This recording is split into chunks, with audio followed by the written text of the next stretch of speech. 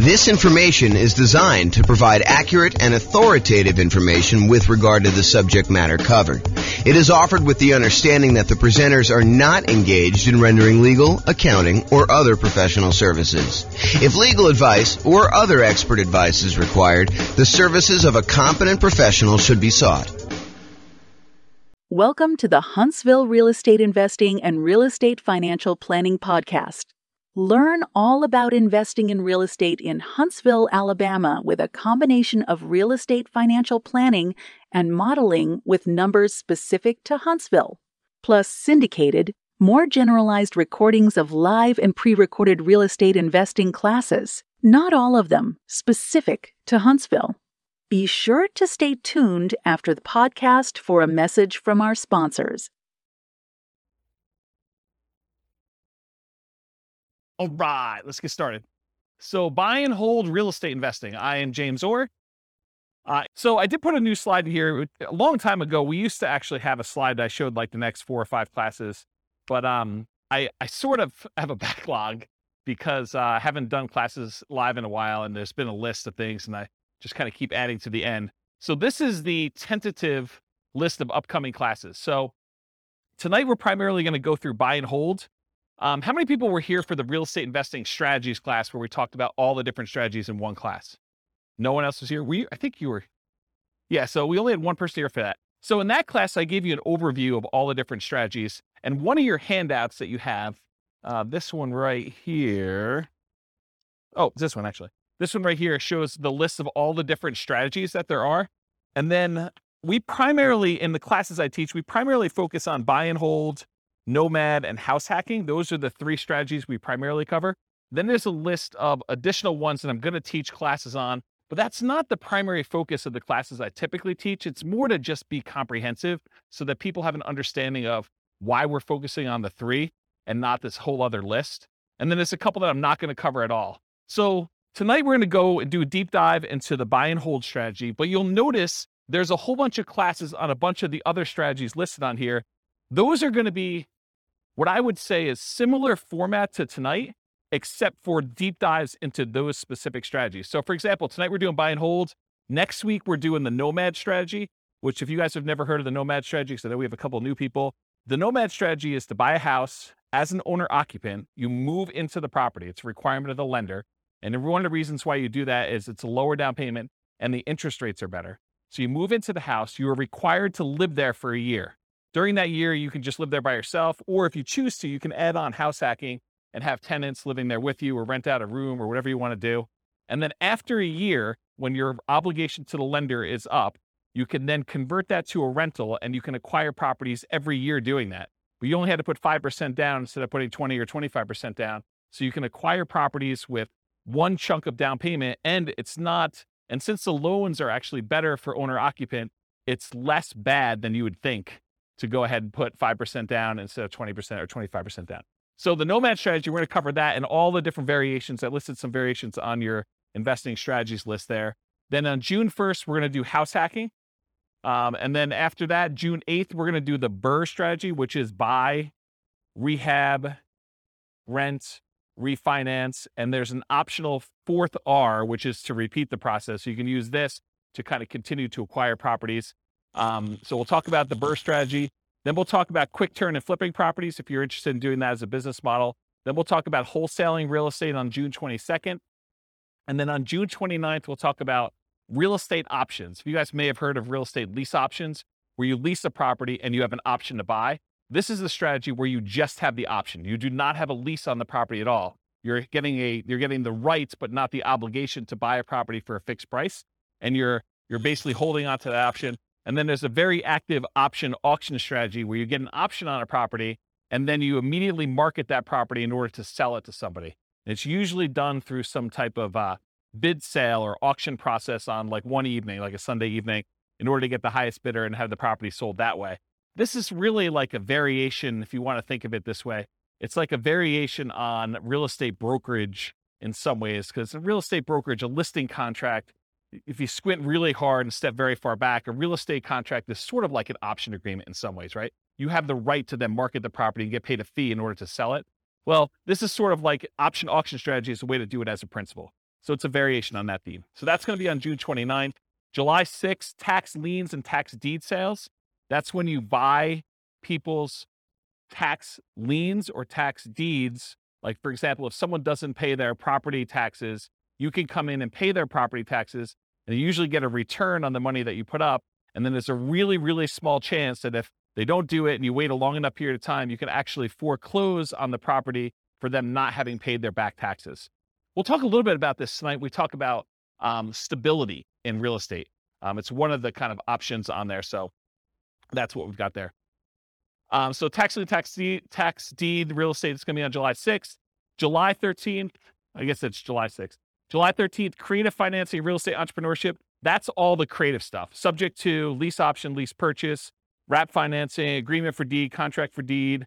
That whole list on there is like that big graphic in the middle. That's that whole thing. July 13th, we're going to cover all those in one night. A lot of them are really similar in the mechanics. There's a little bit of difference, but they're very, very similar in how they're structured. So we'll cover all those that night. Then July 20th, I'll try to do real estate partnerships using this format.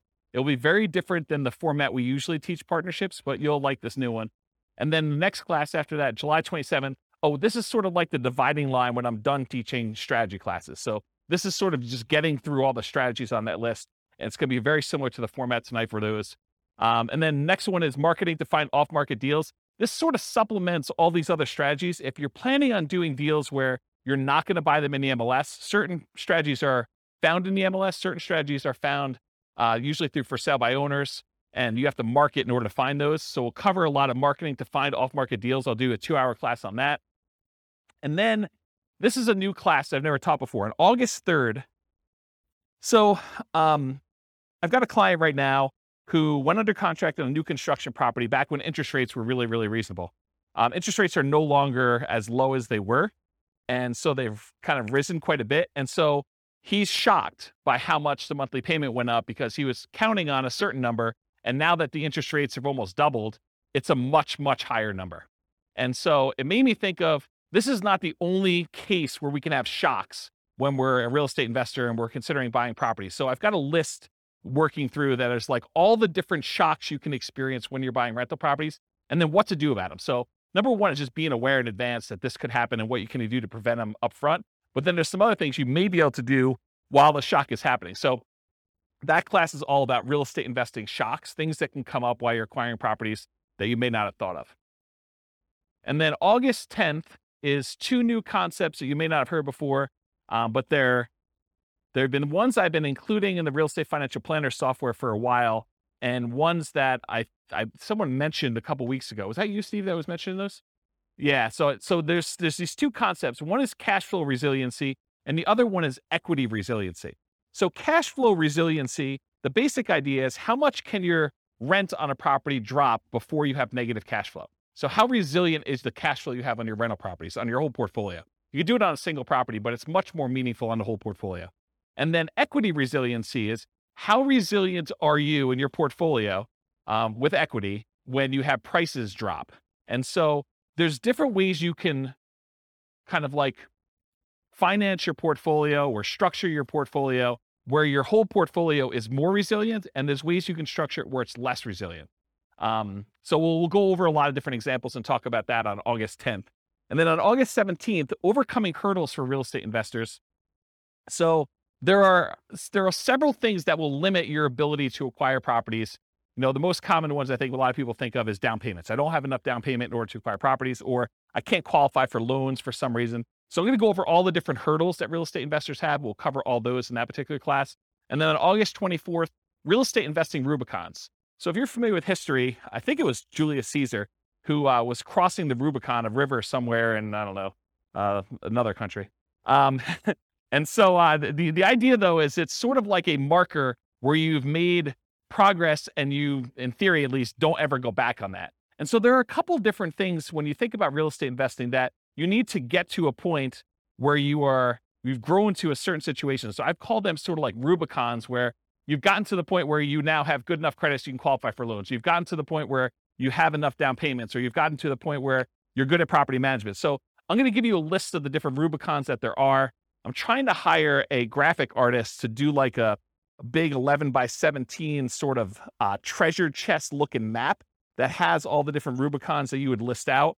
And then you can go ahead and mark off when you've crossed those to kind of visualize where you are in the process of achieving your goal for real estate investing. So that is the list of upcoming classes. Is that interesting to anybody?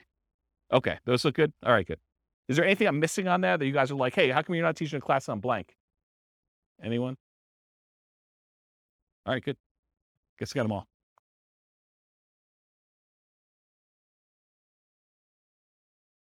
Oh yeah, I've been teaching classes for like 18, 19 years. So yeah. You missed some classes. We did a market stats class last week. So you missed the whole class on market stats. I didn't record it. You missed a class on all the different real estate investing strategies. It was like a big overview class. Then before that, I did a class on, I think I did the deal analysis spreadsheet class where I walked you through what all the fields were and how those fields worked out. Did I do any other live ones? That was it, right? I think those are the live ones that I've done since I came back. And then I think earlier this year, I did one on real estate, financial independence, retire early budget spreadsheet, where you can actually calculate out your minimum target monthly income for retirement and your ideal target monthly income for retirement. So I have classes on that. And then I released a brand new spreadsheet for deal analysis, which you'll see part of it on there too. So, but yeah, there's a whole bunch of classes. I think we have close to 200 class recordings posted on the website. So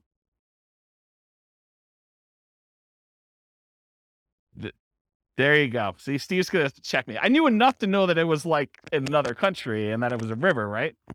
Was it Julius Caesar? There you go. See, I know just a little tiny bit about history to keep you dangerous. All right. All right, so buy and hold real estate investing. As I said, I'm James Orr. So real estate investing strategies. So you have the sheet with you, the handout. It says on the top, real estate investing strategies. That's basically this list. So the primary strategies that we kind of focus on are buy and hold, including short-term rentals, vacation rentals, the nomad strategy with all the different variations, nomad by proxy, nomad with house hacking, nomad to short-term rental, vacation rental, lease option nomad, and then the ultimate real estate agent retirement plan, which is, it's supposed to say agent in there. I need to update that slide. And then house hacking. So these are the ones we primarily teach classes on. This is where the overwhelming majority of the classes will ultimately be. There's going to be some kind of like one-offs, but that's where we are. Then there's a whole set of special section here, the secondary strategies, all the creative financing stuff, quick turning and flipping properties, BRRRR and BRRRR, wholesaling, options and auction strategy, tax liens, tax deeds, partnerships and syndications, and then we'll cover deal maker, syndicator, money partner, and loan partner. When I did the other class list, did I have wholesaling on there? I did, right? Okay, awesome. I just must have skipped it or something. But yeah, we're covering that. And then the strategies I'm not really going to talk about are real estate investment trusts, because you basically buy those as like through a real estate broker, not a real estate broker, a stockbroker.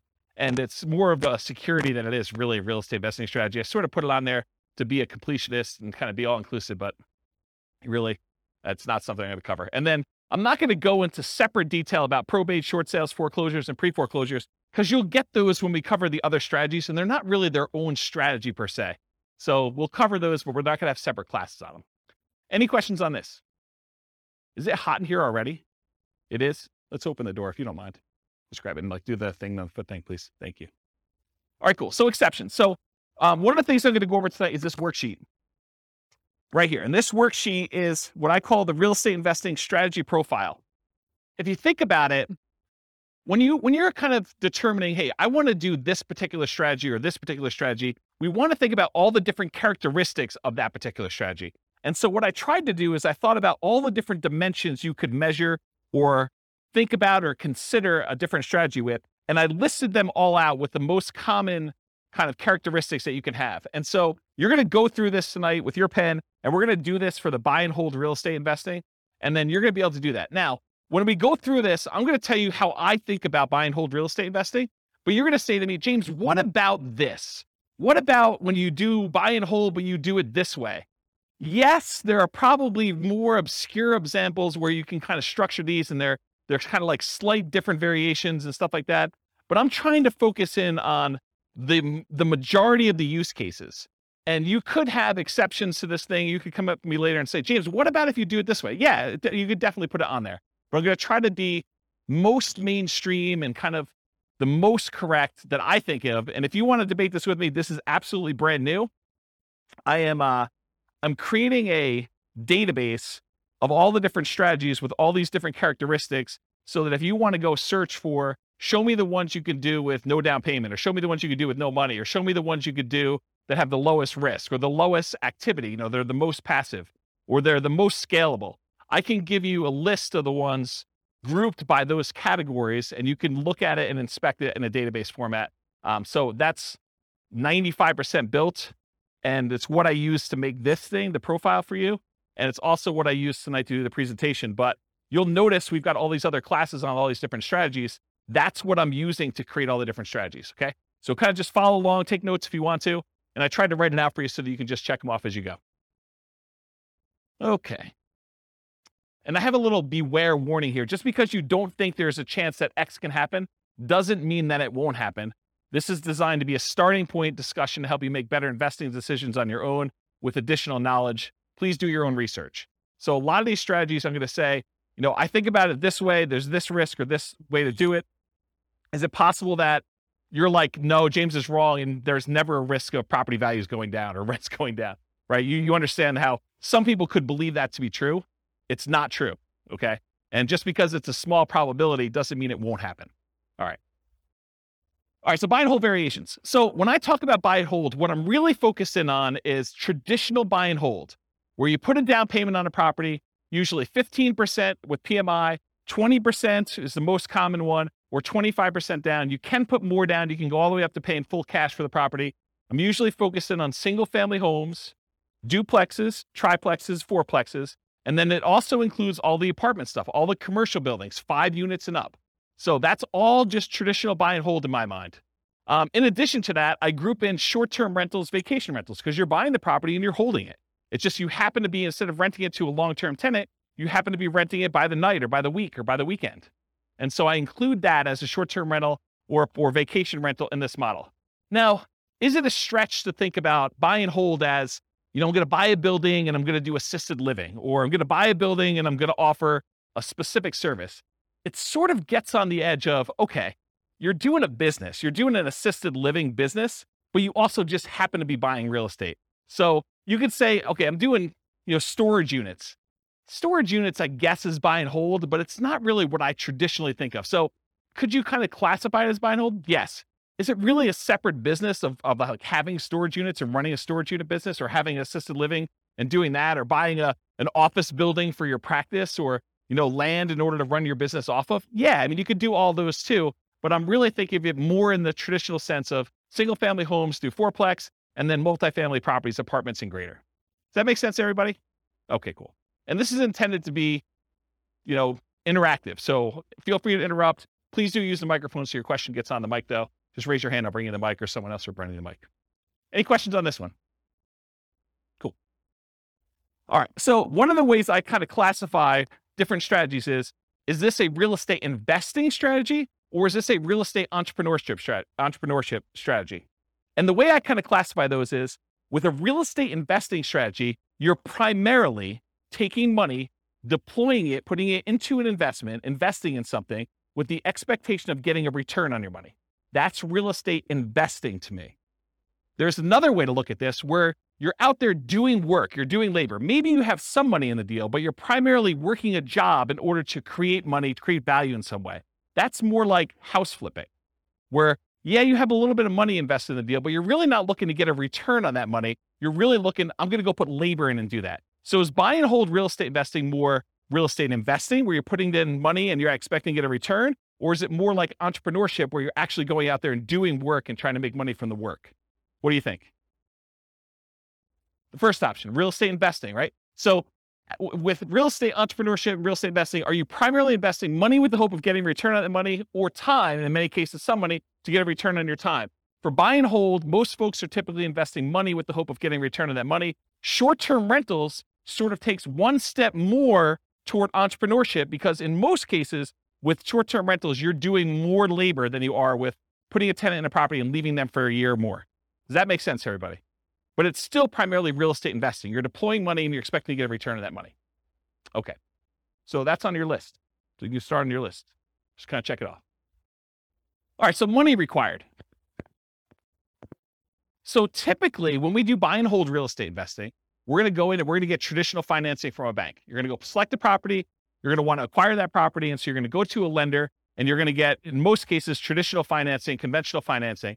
There are 15% down, 20% down, 25% down, and more type loans for these properties. You can buy them with cash, or you can put a down payment and actually get financing on them. So on this other sheet here, where we do loan type mortgage insurance comparisons, there's a whole bunch of different loans. And I tried to highlight the ones we were primarily talking about today, where the interest rates are. So you can see a little grayed out area on there. And that basically shows you the different financing options and what the rates were as of yesterday. Now, this is not like a rate quote for you. So please don't tell me, you're going to go to your lender and say, James told me I could get 6.5% on this loan. So I want 6.5%. It is not a guaranteed rate. I'm not offering you financing. This is sort of like a snapshot in time. I called up the lender that I like to personally use, and I asked him what the rates were yesterday, and we walked through this worksheet. Just out of curiosity too, would you guys prefer that I make this a editable Excel worksheet version for you so that you could actually use it to kind of do your own comparisons? Would that be helpful to anybody? Or do you just like it when I give it to you in class? Anyone want me to create one that you could fill in? No one. Well, glad I didn't do that work then. That's awesome. Okay. So on that worksheet though, it shows you the different types of down payments you need and what the interest rates were on those particular loans, and in some cases what the points were in order to get those particular rates. So typically when we're doing buy and hold, 15 to 25% down, you also need reserves. It would, and I know I'm sensitive every time I do this, but you would be stupid to invest in real estate without reserves. Okay? And I know that sounds harsh, but it's supposed to be harsh because you would be stupid in order to invest in real estate without reserves. You need to have reserves in order to invest in real estate. Things happen that you're not going to expect. You need to have reserves. Okay? So even if you find a no down payment deal, is that nothing, no money required deal? No. In the overwhelming majority of cases, it's not. There are very few strategies that are no down payment and no other money required. Even if you find a nothing down deal, even if you got a VA loan or USDA loan, or you manage to find a property that you could buy subject to where the seller's like, hey, just take over the debt of my property. That is still not a strategy that you can do with $0. Does everyone understand that, right? You need to have reserves in all those cases. It's a really good question. I need to do a 2-hour class. Question was, how much in reserves? The really, really short answer is probably 6 months in something like a savings account. Okay? All right. So typically you need 15 to 25% down and reserves. You might also see, although much less frequently, in my opinion, bringing in a money partner where maybe your dad says to you, hey, I will make you a loan for the 20% down and you can go ahead and buy this property. So bring in a money partner, or the other extreme is just buy it all cash. I think for a lot of folks, they would prefer to leverage their money and get a loan for it. Although I definitely know investors that are buying properties all cash. Okay, so this applies to both buy and hold, like traditional buy and hold, and short-term vacation rentals. In addition, there is a kind of subset to this that when you're doing a vacation home short-term rental, there is an owner-occupant second home or vacation home loan that you can get with 10% down. So that would be the exception. You could actually go buy a property where it's a vacation home to you and you're going to rent it out, 11 and a half months of the year other than what you're going to stay in there, and you can get that with 10% down. Okay? Any questions on money required? This is on your worksheet. Feel free to take notes. I see you that are not taking notes. What are you thinking? Do you have perfect memories? You can remember all this stuff? All right, cool. So credit required. So it's most common is to qualify for traditional investor financing, non-owner occupant financing. The typical credit score needed in order to do these types of loans is 700. There are some exceptions if you have very low debt to income. So there's a possibility that you may be able to do a little bit better than 700, but most of the time it's going to be 700. A less common situation, if you're buying a property without a loan at all cash, doesn't matter what your credit score is. You can buy the property all cash. Or if you're partnering with someone who's getting the loan, you may not need to qualify for the loan at all yourself, but someone will need to qualify. Okay. Important note, credit scores can change over time. Credit score requirements can change over time. So check with your local lender for the most up-to-date credit requirements. So just because James said 700, you can't go to your lender and says, James told me it's 700. So where's my 700 credit score loan? Because they may tomorrow go out and say it's now 720. We think that our risk profile is out of whack. We want to make sure that people at 720 are getting these non-owner occupied loans. They have the right to change their policies at any time. Individual lenders can, and also the companies that are, or organizations that are buying the loans in the secondary market can require that the loans that they're selling them have to have higher credit scores too. So it can work as either an overlay, that's if the individual lender just adds that as an additional requirement that they're requiring, or it could be from the quasi-government organizations that are buying the loans in the secondary market or the investors that are buying the loans. Any questions on credit required? You guys are a quiet group tonight. Okay. All right, skills required. So the primary skills required for the buy and hold real estate investing strategy are deal analysis. You need to be able to analyze deals to determine what kind of deals they are, whether they cash flow, whether they make sense to buy, how 2 different properties compare, or how 10 different properties compare that you're considering. Actually finding the cash flowing deals, searching them out in the MLS, going to look at them, evaluating them. Acquisition financing, being able to get the loans that you need, those 15% down, 20% down, 25% down loans, and then property management skills. And by property management skills, I mean one of 2 different things. Either you need to be really good at managing properties yourself, or you need to be able to hire a property manager and manage your property manager when they do it. So one of those 2. And then in addition, if you're doing short-term rentals, the skills for doing short-term rentals are slightly different than the skills for doing long-term property management. I don't do short-term rentals, but I know it's different. Any questions on skills required? Cool. Stability. Stability is an interesting one that I think most people have not heard of. I actually learned about this. There's a guy whose name escapes me right now, but he does the Farnam Street blogs. Anyone know the Farnam Street blogs guy's name?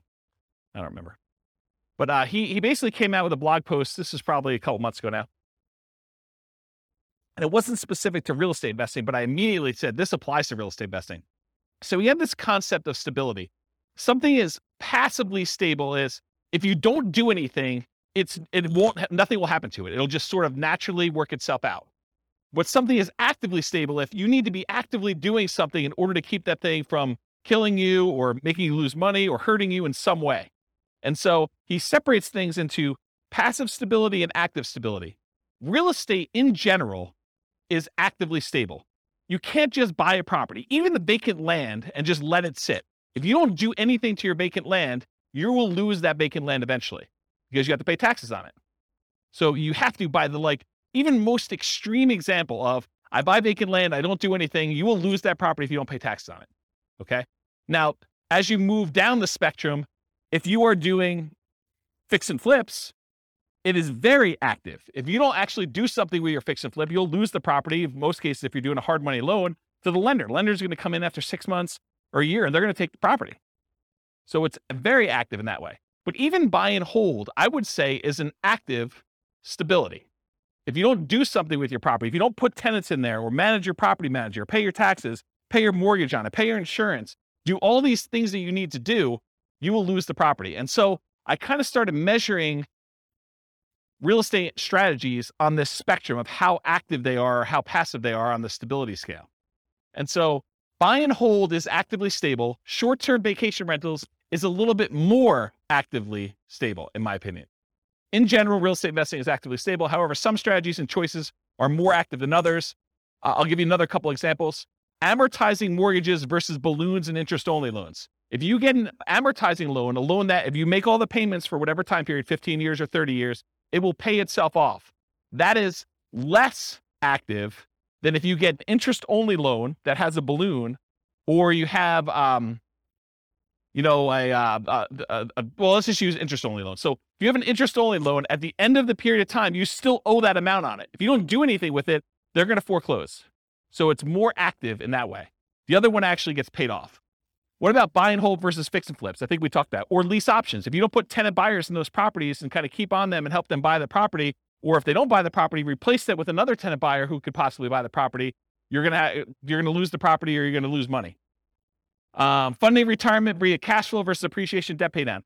So in retirement, one of the strategies, we did a whole class on this. I think it was called cash flow versus appreciation, where I had two different kind of like avatars, and one of them was going to use, one of them was in a market, a real estate market that had more cash flowing properties. Another one was in a real estate market that didn't have very good cash flow, but it was highly appreciating.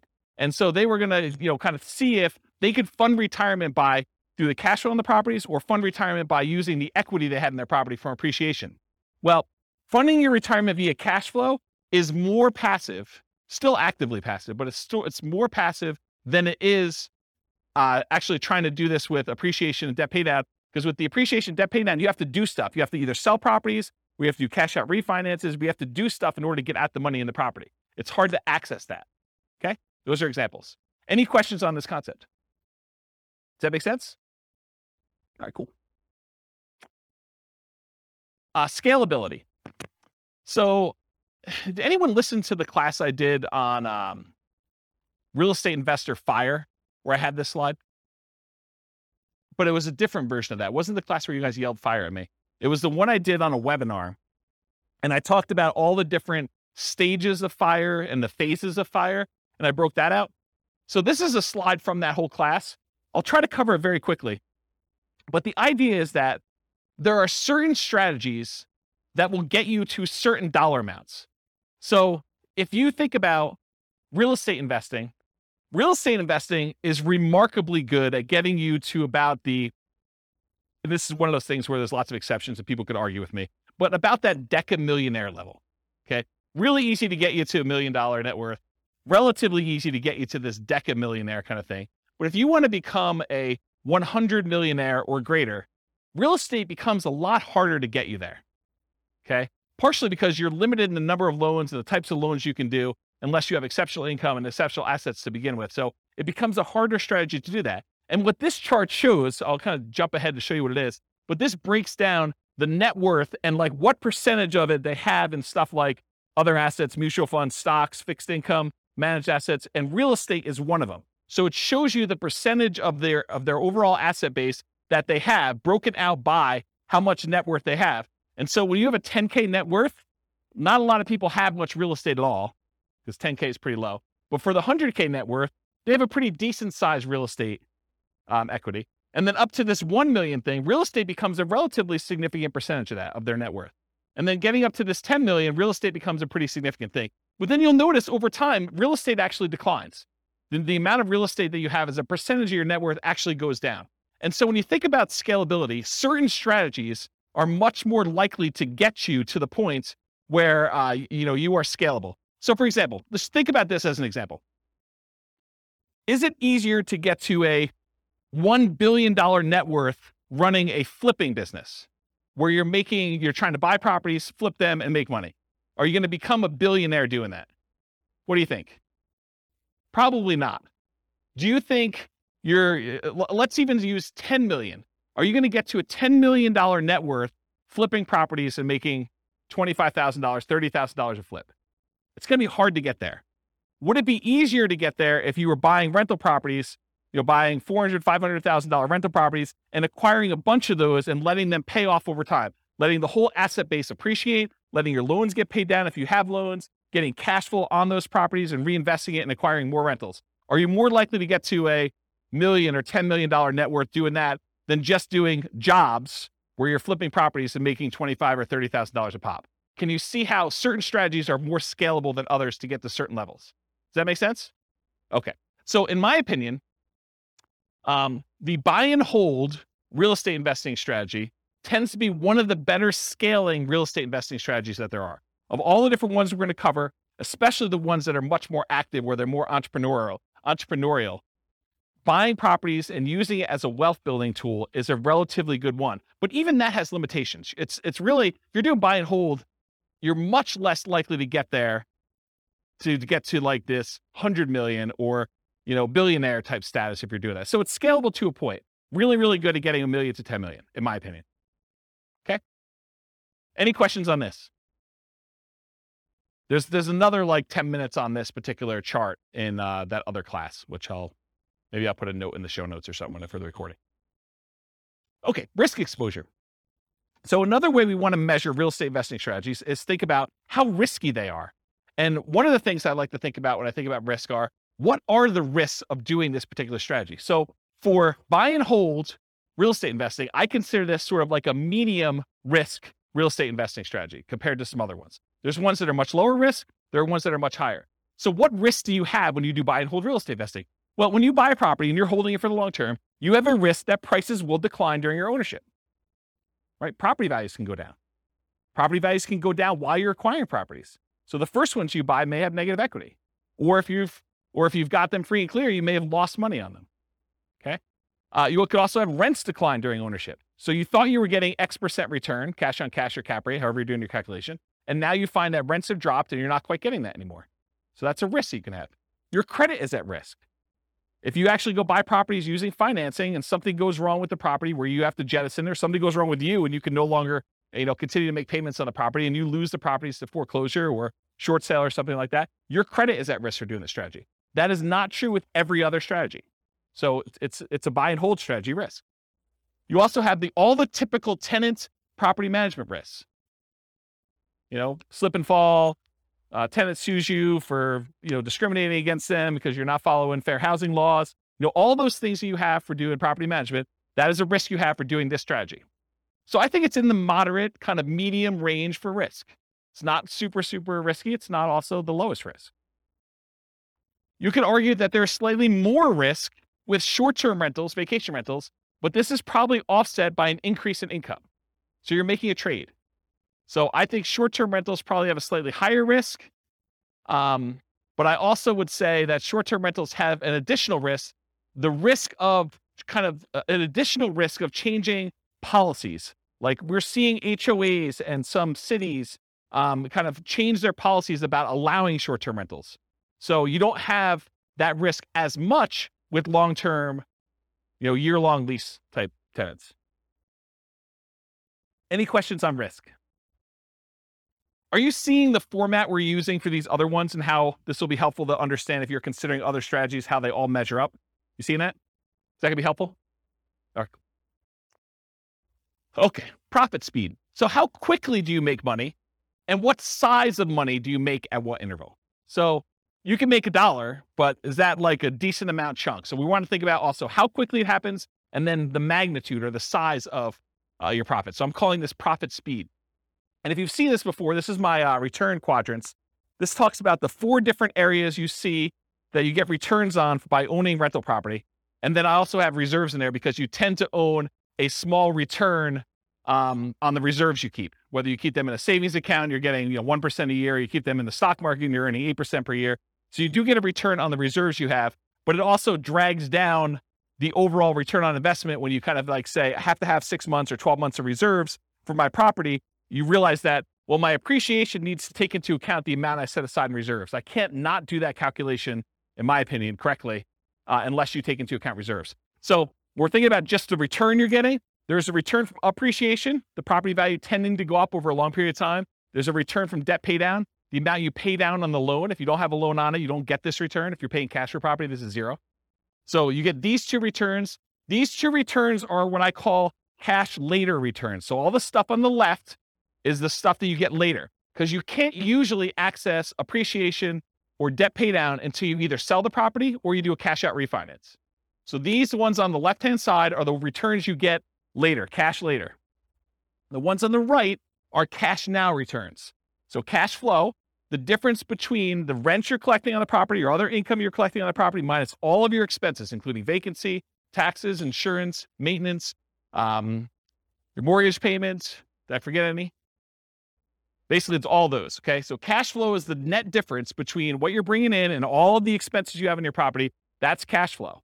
And then by owning a rental property, you also get tax benefits, which it's depreciation. I call it cash flow from depreciation, though, when we take the gross amount of depreciation you have and you multiply it by your effective tax rate to give you an estimate of how much actual cash you will receive back on your taxes, either in your monthly paycheck or your weekly paycheck from your job, if you decide to change your exemptions, or at the end of the year when you file your taxes where you get a big lump sum, you'll get some money back. I call that cash flow from depreciation.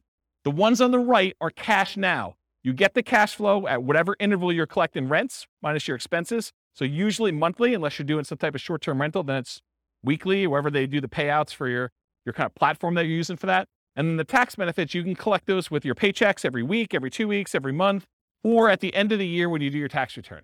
But it's not like you have to wait a long time like appreciation debt pay down. So these are more cash now. These are cash later. When you have regular buy and hold rental properties, you tend not to get these short-term, but these tend to be the bigger numbers. Your appreciation on a property tends to be larger than your cash flow, just in general. It's not always that way. And then your debt pay down tends to increase over time. As you pay down a 30-year mortgage, it just gets larger over time, but it tends to be a bigger number too. Then your cash flow, although as interest rates rise, this gets smaller. I want to point that out. So cash flow and tax benefits, these tend to be relatively smaller numbers, unless you're doing a free and clear, and then your cash flow number should be much larger. But you're doing these tend to be smaller numbers, but they tend to be more quicker. So as far as like profit speed, with buy and hold real estate investing, you typically can start seeing cash flow within 30 days. You buy the property, you acquire it, you put the tenant in there. It's relatively quick. Rents and security deposits are typically paid in advance. So a lot of times someone pays rents at the first of the month for the month that's coming up. They're not paying it in arrears. They're paying it in advance. So you're going to get that up front. And usually you require a security deposit before they move in. So you'll see some money up front. Short-term rentals and using property manager can slightly delay the time to producing cash flow. If you've got a property manager in there, it takes them a while for them to receive the money, do all the accounting, and then pay you out on the 15th or the 30th or whenever they decide to pay you out. So there's an additional delay when you do that. Then whatever platform you use for your short-term rental, I'm sure there's some type of delay in there too. It's not like they're doing the deposit and giving you the money same day. Okay. I don't do short-term rentals, but that's my understanding. Anyone do short-term rentals here? Okay. Usually a percentage return of amount invested, cash on cash, return on investment, or cap rate. So when you're thinking about like the order of magnitude, a lot of people throw around numbers like, I'm getting a 5% cash on cash or 10% cash on cash, or in some extreme cases, maybe they're doing a 100% cash on cash return on investment. That's the number that you are getting on the investment size, the amount of cash you put in the deal. Or cap rate is the return you're getting if you did not have a mortgage on the property, but after all of your other expenses. That's what cap rate is. Okay. I talked about cash flow from depreciation. You also typically see the wealth building through the stuff on the left. The appreciation and debt pay down portions tend to be your kind of wealth building part of the profit speed for buy and hold. Any questions on this one? Awesome. Finding deals. So how do you find buy and hold deals? I kind of break it up into two categories. One of the most common, most likely ways you're going to find deals, and then the kind of like more unusual, but still common enough that I think I should mention them sort of things. And that's these. How do you find deals? I used an example when I taught the real estate investing strategies class where I talked about all the strategies, this idea of looking for an alligator. It is possible for you to find an alligator if someone recently flushed one down the toilet and you happen to be in the sewer in New York City. You could possibly catch an alligator down there, right? You could find one. This is like the unusual, exceptional case. But if you're looking for an alligator, and the alligator is representative of the type of deal you're looking for, if you really want to find an alligator, you're probably more likely to find one if you go to Florida. And probably more specifically, if you're looking for alligators, you might want to look in the Everglades.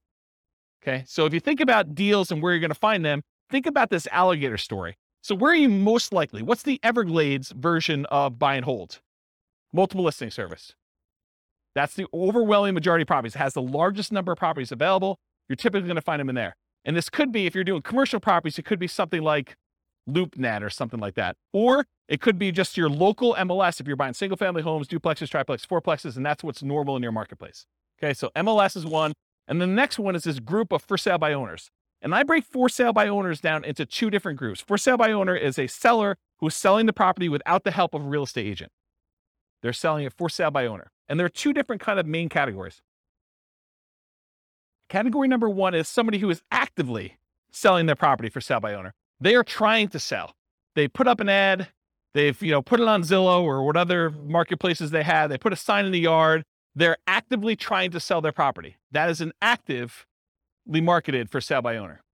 But then there's the other group. They're the hidden for sale by owners. It's a seller selling without the help of a real estate agent, but maybe they are not actively marketing their property. Maybe it's sort of like if you approach them and said, hey, would you like to sell your property? They'd be like, yes, I would, but I wasn't otherwise trying to sell it. I didn't have it marketed for sale. I didn't have a sign in the yard. I didn't have it up on Zillow. Maybe I had to send out marketing in order to find them. Maybe you were out networking and you did it, but it's some other way where they're hidden and you had to find them another way. And usually those other ways are either through marketing or networking. Those are the most common strategies for finding properties for buy and hold. Unusual methods, wholesalers. Not that a wholesaler can't find you a deal. It's just the number of wholesalers that there are out there and the number of wholesale deals that they're finding is just a really small portion, right? So you may be able to go find a wholesale deal. However, it's like, if you want the best selection, could you go down to the local, gas station and get something that you need?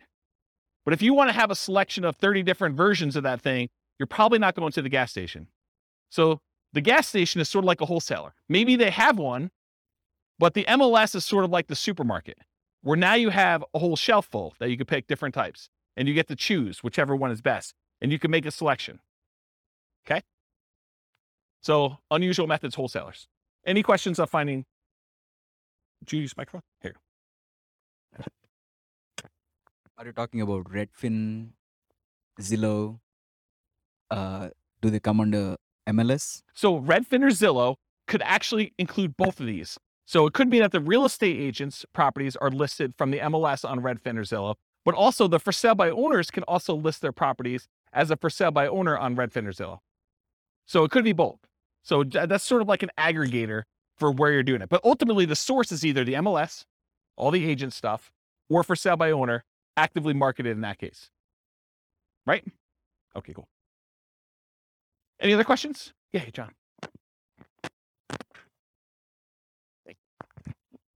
I've got a two-part question. On the for sale by owner, Yep. Is that typically, do they want more money or less money than if they were going through a realtor? And also, the second part of my question would be risk. Yep. If I use a realtor, you guys cover all the hidden stuff. If I'm dealing directly with a homeowner, seems a little more risky. Yeah. So really, really good questions. Just put it down for a second. So awesome questions. So the first thing about price, it's all over the place. I would say that the for sale by owners I've seen, some of them are priced high because they want to get all the money, right? They're going to price it with whatever a realtor would have gotten, maybe even a little bit more, because they think that their property is better than all the other ones that sold. And they haven't had a real estate agent tell them, hey, it's not reality to get, $600,000 for this $500,000 property. You're like, well, I think I can get 600, so I'm going to list it for 600. So you could get some of that. Or you could get them not knowing the value. A lot of times we see that with an out of the area owner who knows that their parents bought the property for $250,000 and they can't imagine in their mind that it's worth $500,000 now. And they live in another state and they're just like, if we can get 300, that's awesome. And it needs a lot of work. And so it goes both ways. And the real estate agent ones, there are real estate agents that help sellers who are otherwise motivated. They want a quick sale and they realize it needs a lot of work and they're not trying to be super aggressive about getting every last penny out of the deal. So you could find those. But I think the overwhelming majority of the deals listed in the MLS are retail deals. I mean, they're priced for retail sale. The real estate agent is representing the seller and they're trying to help them as a fiduciary, get the best offer for them, which in many cases is the highest priced offer that will net them the most. And so I think that is true. But there's that 5%, 10% of those that are also good values. And sometimes a full price deal, especially for buy and hold, is still a great deal. Like you can go buy a property, pay full retail price for it, and it gets you the cash flow economics, the cash flow returns that you want on it, because they're thinking price and you're thinking income, right? And not every property is considered that way. And you're right, I think about the risks too. I think real estate agent can mitigate your risk in a couple ways. Number one, through knowledge about like how to do stuff correctly and all that other stuff. But then there's also an additional insurance layer in there too, because most real estate agents in most states that I'm aware of, at least in Colorado, I know this is true, they're required to have errors and omissions insurance to kind of protect you in case they do something stupid and screw up, right? So I think that there's an additional layer in there. Does that mean that you shouldn't do a for sale by owner deal? No, I think that there's a reasonable amount of risk that you think. There's nothing without risk, right? Like we go out, we drive through town, I mean, you could be doing everything you're supposed to do. You're completely sober. You're driving on the right side of the road. You're doing the speed limit, and person next to you is snorting a line of cocaine, and they just had a 6-pack, and they're driving all over the line. They're spanking the kids and having a cheeseburger all at the same time. You did everything right, but it's still risky for you, right? There's nothing that's without risk. Is that a reasonable risk? I mean, the chance of it happening to you is really low, but there's risk in everything, including buying for sale by owner, including buying some from the MLS. I think there's a small amount of risk in there, especially in markets where, we're coming off like a year of what I would consider to be extreme seller market, where the sellers are in the driving seat. They're setting, these demands where you've got 20 offers coming in and people are waiving inspection, they're waiving appraisal. I mean, you're voluntarily taking on additional risk just buying in that particular type of market. So I don't know. I don't think it's universally that if I had to like handicap it, I would say there's probably a little bit more risk with for sale by owner, but it's not like a ridiculously large amount, in my opinion. And as far as finding deals, I think you can find them in both spots. And I think you can find overpriced properties in both spots. I think you have sellers who are, they're in the driver's seat and they're demanding that their real estate agent listed for way above what it's even worth and what the real estate agent is recommending. You see that on inside the MLS with properties that are just languishing and sitting there, right? And then you also see stuff in the for sale by owner market where people are really, really high or really, really low. There's jokes when I teach like the off-market deal finding class where sellers are saying, my property is worth $50,000 or $100,000 more than it's really worth, because that's their dream price and they're not basing it on reality. So I hope I answered your question, but yeah. Dwayne. I'm wondering if the one that I emailed you about the for sale by owner, Yeah. I think it's priced too high based on comps in the area. And I'm wondering if it's because they know that houses are going for more than asking price. Yeah. But if they had someone listing it for them, because agents don't generally increase it that much because they know they're going to get the higher price, right? Is there something to that? There's one strategy as a real estate agent when you're listing a property for sale. One of the ways to do this, and there's lots of different opinions on this, but one of the strategies a lot of real estate agents would recommend is, hey, listen, let's not list it for this much higher price. Let's list it based on what we think it would actually appraise for. Because if you go ahead and list it for $20,000 or $50,000 or whatever it is above what it would appraise for, and then they go and they try to buy it and they still have their appraisal contingency in there and it doesn't appraise, it's a renegotiation. So a lot of the buyers then are come back and say, look, you had it listed for $600, only appraised for $580. I think we need to negotiate this. What you're trying to get a buyer to do is you're trying to get enough buyers, at least this is one of the strategies, but as a real estate agent, you're trying to get enough of the buyers to come in at $580, which would be supported by the actual other comps for appraisals, get it to appraise for $580, but get enough buyers saying this is a deal. It's listed for like what it would appraise for, which might seem a little bit low in the crazy market. Get multiple people offering and maybe get them to say, listen, as long as it appraises for $580, I will then make up the difference to $600. And you want to get that offer because I think that's a stronger offer for the seller because they can get them to then make up that difference. So you're not renegotiating. So there's some strategy to that. Who knows where the market will be in 6 months, and that may not come up again, but that's historically how we've looked at that. Does that help you? Okay. Where's my clicker? Anyone know where my clicker went? Oh, here it is. Yeah, I was getting some water when John was asking this question. All right, cool. No questions on finding deals. We're good? Cool. So how do you analyze a buy and hold deal? Well, it's this spreadsheet, the world's greatest real estate deal analysis spreadsheet. That is my modestly named spreadsheet that I made. But basically you enter in all the details about the deal, your ARV, your purchase price, seller concessions, down payment percentage, closing costs, rent ready costs, interest rate, loan term, if you have PMI, all the stuff about that, monthly rent and other income, vacancy rate, property taxes, property insurance, HOA dues, utilities, other expenses, maintenance, all the stuff that you normally do. And then it actually calculates all the stuff you need to know about this. And you can override any of the numbers as well. And it will tell you you're primarily looking for most buy and hold investors. You're primarily looking at your cash on cash return on investment if you're getting a loan or your cap rate if you're not getting a loan. Okay. So you can go download a copy of that spreadsheet. I'll put the link in the show notes for those who listen to the recording, and it's on the screen for you guys here in the room. Any questions? Everyone have the spreadsheet? Anyone not have the spreadsheet yet?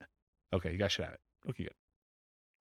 All right, market conditions. I assume there's no questions on this, right? There's going to be whole classes on analyzing deals, which I've already done out through August or whatever it is, but I probably need to add those. Anyone want a deal analysis class, like actually walking through examples? Okay, at least one person. Oh, two. All right, cool. So no questions on that before we move on? Cool. So market conditions. So if you're doing buy and hold, and it seems obvious, it'll seem a little less obvious, I think, with some other strategies. But what are the market conditions you typically want to see if you're buying properties and holding on to them forever?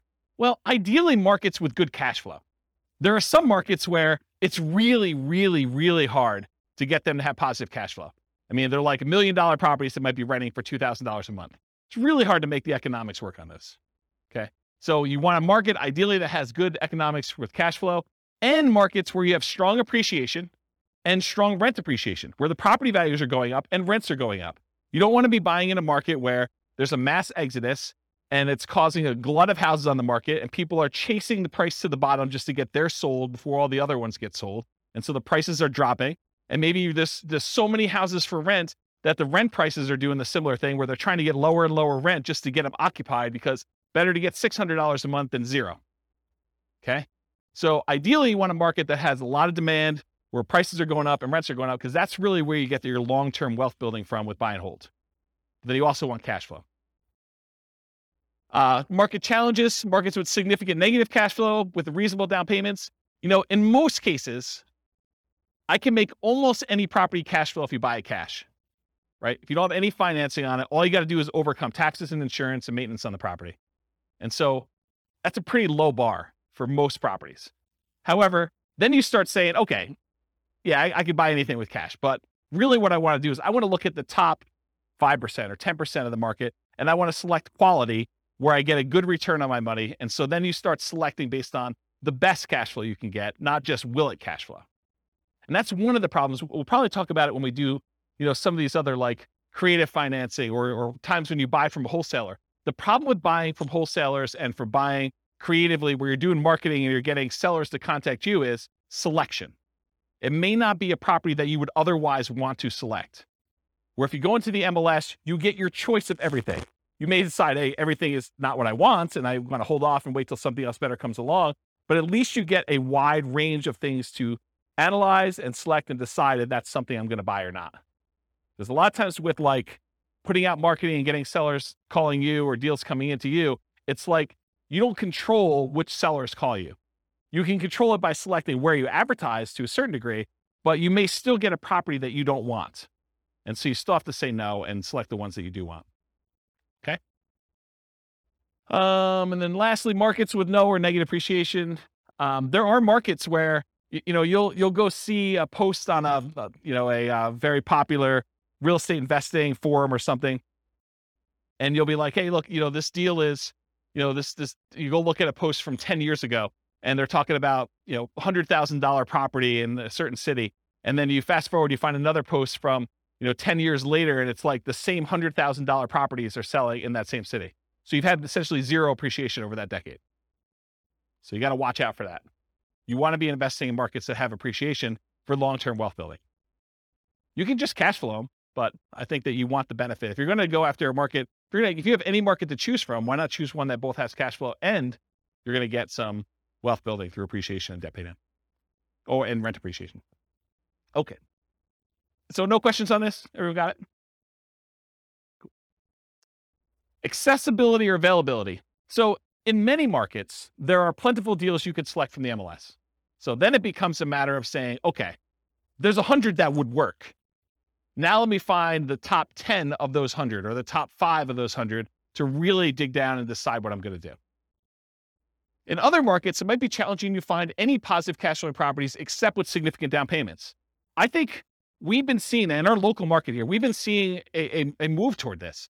There was a time in our marketplace where you could find a good quality product, good quality property that with 20% down would have positive cash flow. It's much, much harder to do that now because prices have gone up a lot in the last 5 years. Interest rates in the last 6 months have gone crazy, like doubled, 3% to 6%.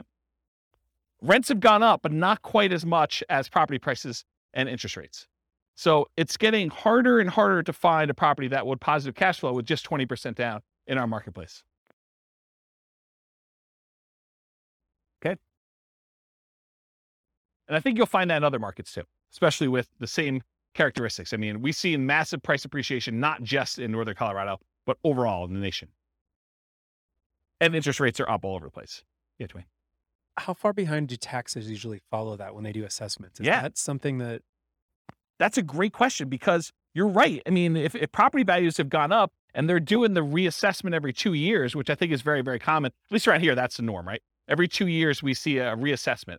So they're going to use the new property value, and they've got their kind of like tax, whatever they call it, mills, or how they calculate taxes. They're going to use those times whatever their new assessed value is, and your property taxes are going to go up. So it's just sort of like 2-year stair step going up with that. Yeah. So it's definitely going to impact that, which is another reason why you probably shouldn't use just the last year's property taxes as your estimate, unless you're prepared for that shock. That's another shock for that class, right? Buying a property using the old tax assessment only to find out that 6 months from now, there's going to be a new tax assessment. It's going to change. Same thing we see with new construction properties, right? I mean, you've seen this where, sometimes we get really lucky where you buy a property and you're still paying taxes on vacant land. And it takes 3 months, 6 months, a year, whatever it takes for the county to come around and say, okay, now we're reassessing your property. It's no longer vacant land. It's got this $500,000 property on there. And now property taxes aren't $47 for the year. They're $4,700 for the year. Okay. So that's a big difference. Interest rates may be a significant factors, whether properties will cash flow or not. And the other thing about accessibility, availability, is verify that you can use your property as a short-term or vacation rental before buying it. You don't want to assume that you can. You want to check with the city.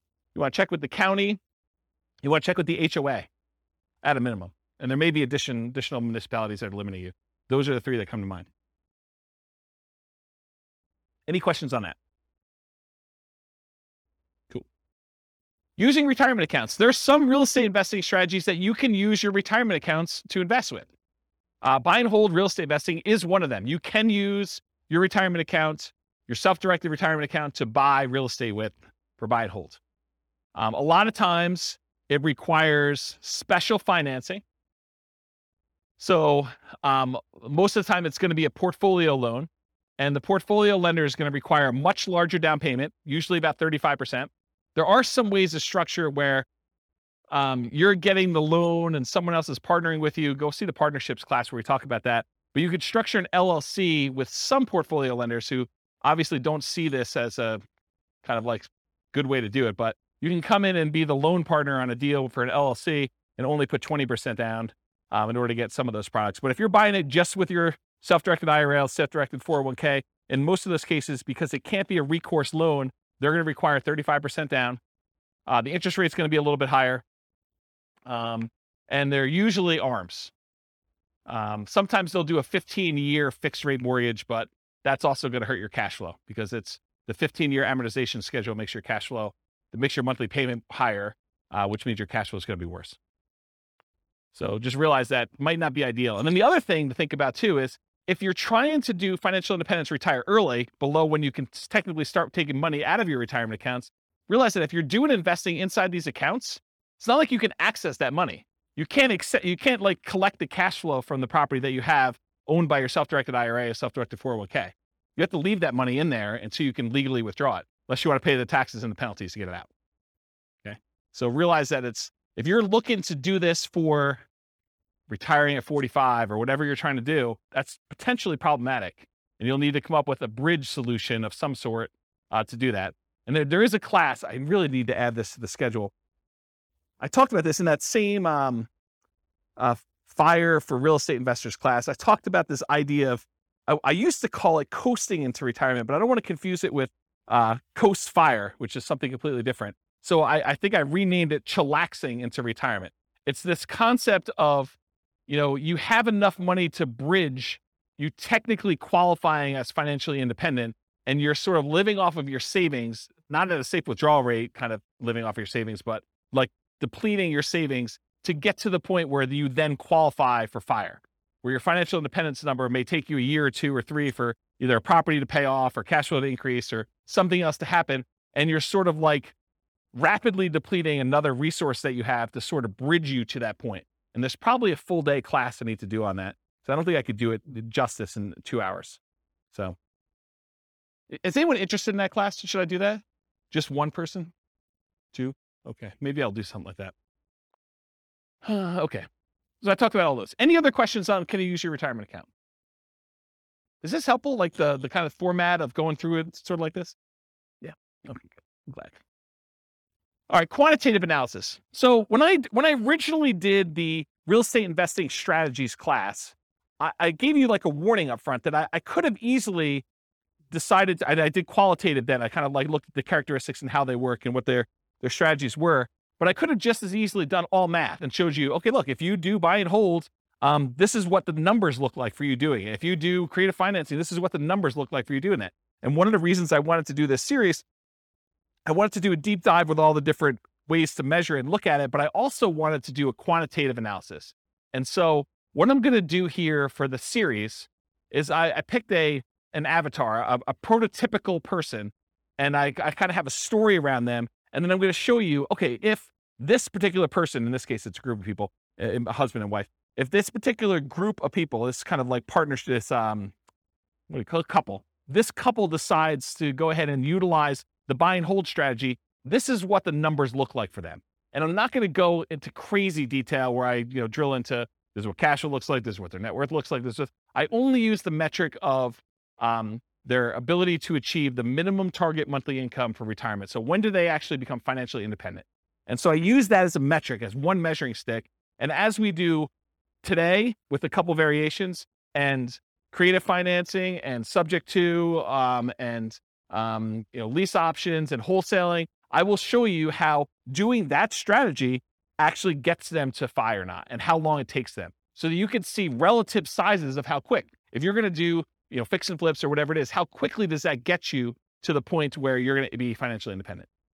Does that make sense? Okay.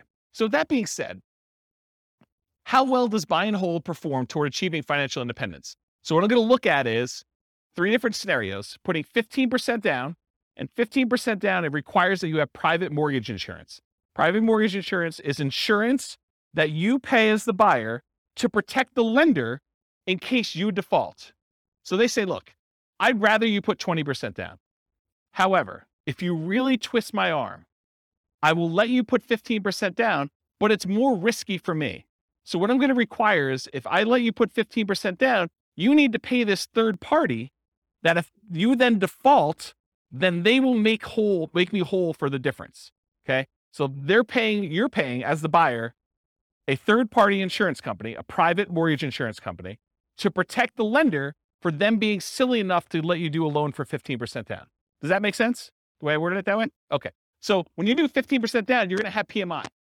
And if you look on your worksheet, sorry, man, you got volunteered. I should have just taken a sheet, huh? So on your worksheet here, you'll see this 15% down column. And I show you the interest rates highlighted, but then a few columns down from that, it also tells you your monthly PMI or monthly MI for mortgage insurance. And so it shows you that the monthly MI is $150 a month for the 15% down one, and it's 0 for the 20% down and 25% down. You don't have mortgage insurance when you put 20% down or more. Okay? So 15% down with PMI, 20% down, 25% down. We're going to look at those scenarios of how quickly you can achieve financial independence using those. And I'm also going to do one with short-term rentals. Now, for short-term rentals, I assume that you can get significantly higher income by doing a short-term rental. Otherwise, why bother, right? It's more work. But if you can, you could get significantly more income, but there probably are some more expenses, right? There's like all those extra fees for the platform and marketing and maybe keeping the disposable goods like soaps and all that other stuff. So there are more expenses and the cleaning person, all that other stuff. So there are more expenses of running short-term rental, but there's also more income. But net, it's more, right? Like I think you wouldn't do it if the net was less. And so I've arbitrarily picked a number. And you may say to me, James, your number seems crazy low, too conservative, or your number seems crazy high, too aggressive.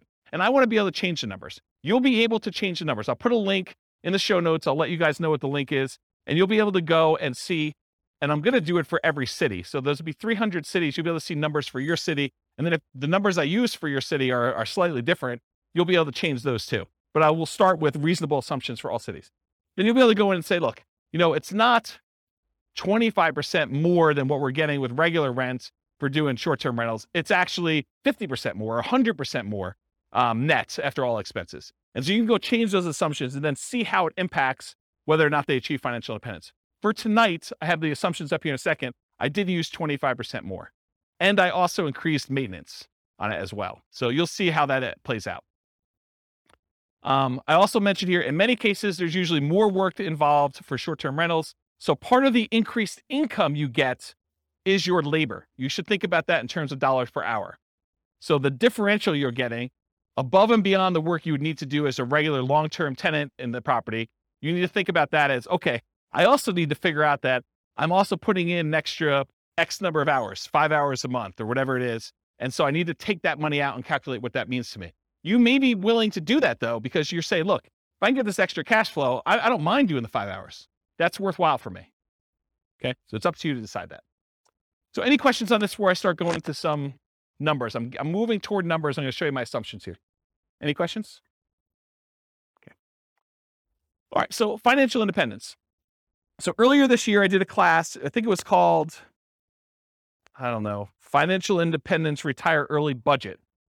And in that thing, I did a walkthrough where I walked you through how to do your own budget to determine what your minimum target monthly income in retirement is. That's like a lean fire, for those of you that are kind of familiar with that concept, or your ideal target monthly income in retirement. That's sort of like your fat fire or full fire number, okay? So I walked you through, you kind of walked through all your different expenses, your mortgage, taxes, insurance, HOA, and your own personal property, vehicle payments, all that stuff that you have there. And then I calculate your amount that you need in order to be able to achieve financial independence based on your expenses for kind of two different groups. So I'll put a link to be able to download the spreadsheet, maybe watch the video on there. So you'll want to know your number, but I used for them, I think $5,000, which I'll show you the assumptions for in a second here. But in order to achieve financial independence, it really consists of three parts. So how do you know if someone has enough assets coming in to support them in retirement? There are really three inputs for this. Input number one is passive income coming from things like Social Security, pensions, or annuities. Those are the three most common, but it's all the passive income you've got coming in from that. The second one is any cash flow you have from your rental properties, net of all expenses. So this is not just rent minus mortgage payment. It's rent minus taxes, minus insurance, minus maintenance, minus vacancy, minus mortgage payment. All of the expenses on your property have to be subtracted out. And then that number is the cash flow you can use to determine whether or not you qualify as financially independent.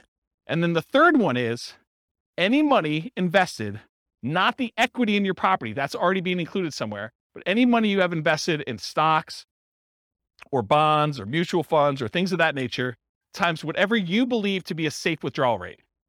Safe withdrawal rate is the amount of money, in theory, that you can safely remove from your investments each year and, in theory, not run out of money. Okay?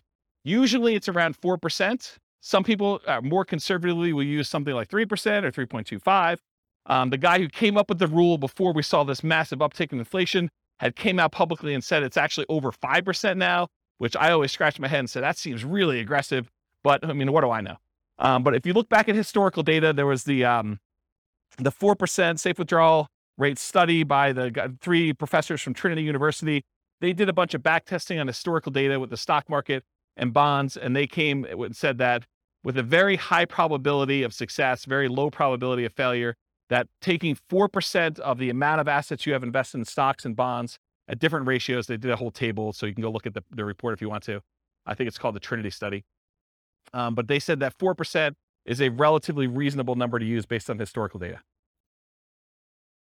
Okay, so the three things, it's passive income from Social Security, pensions, and annuities. That's number one.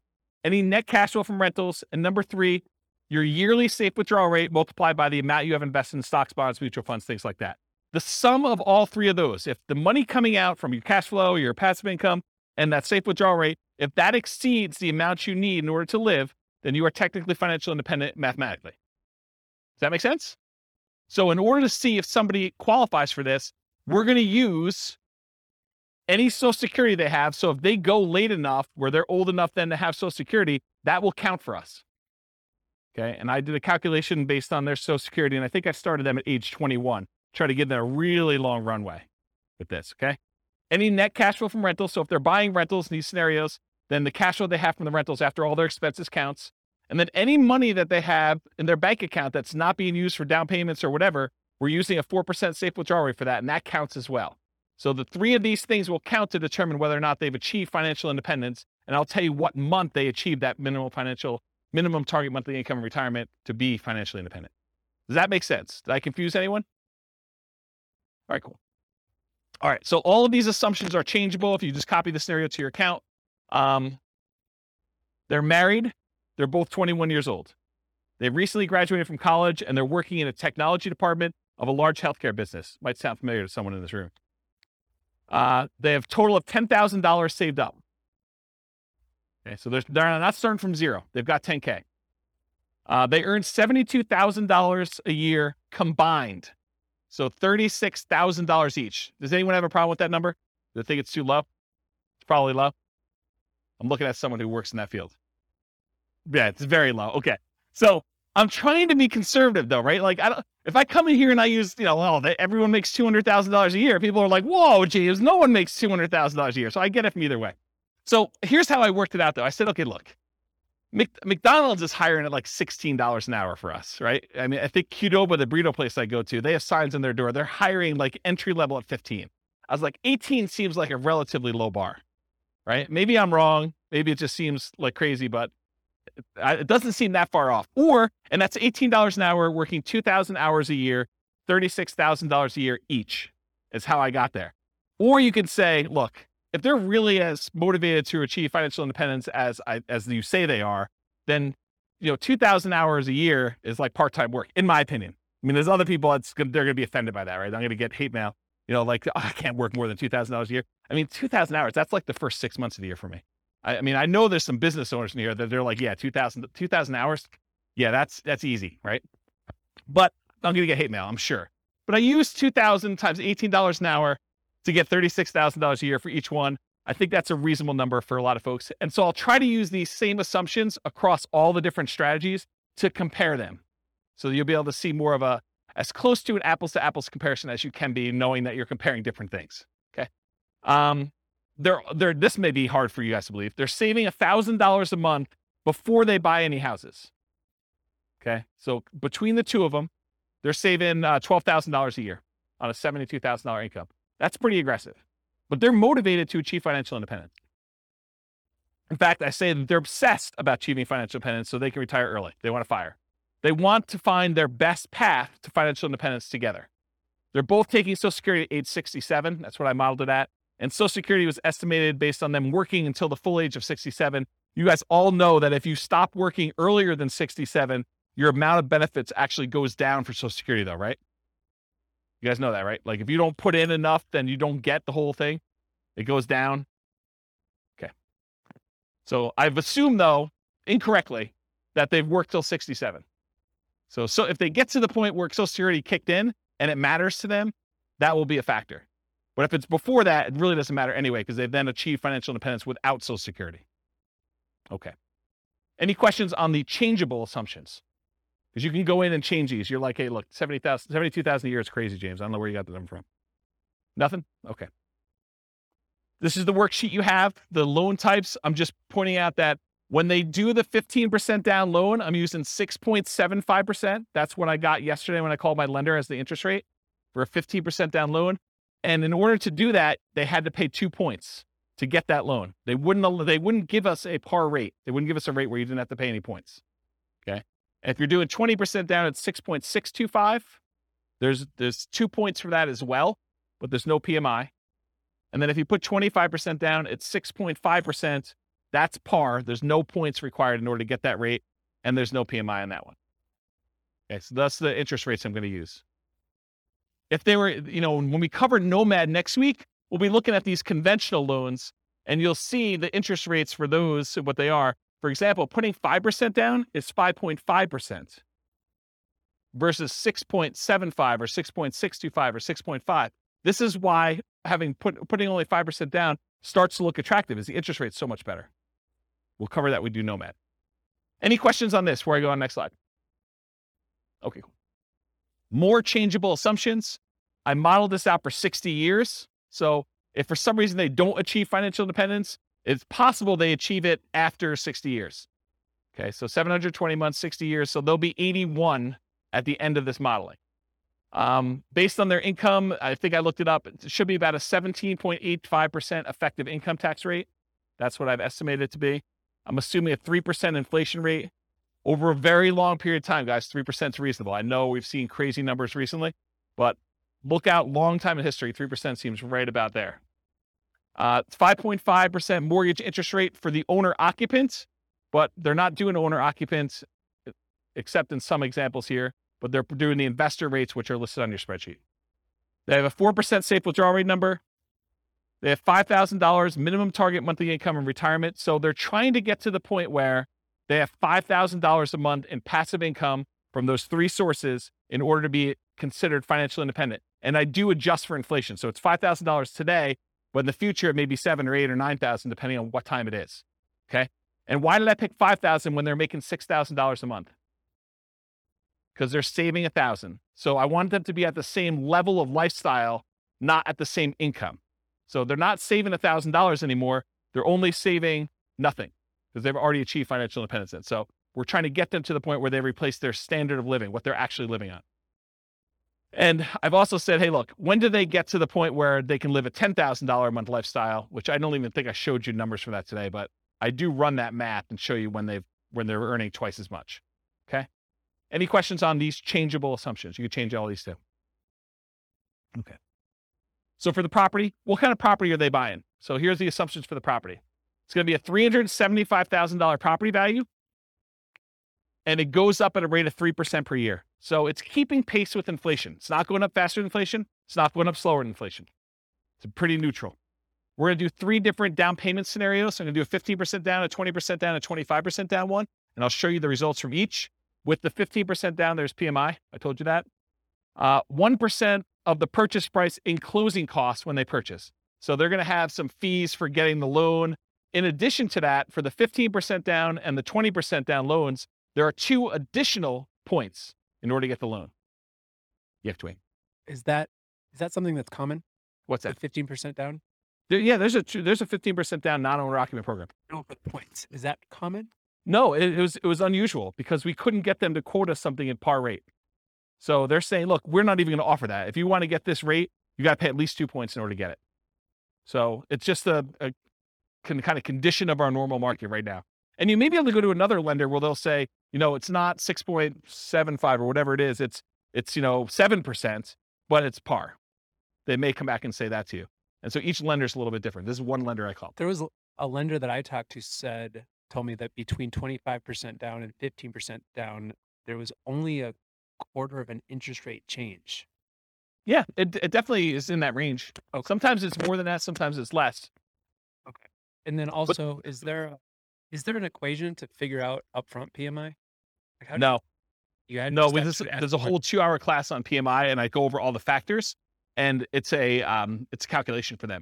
And there's a lot of different variables in it, including how many people are on the loan, your credit score, price of the property. There's a whole bunch of factors. Yep.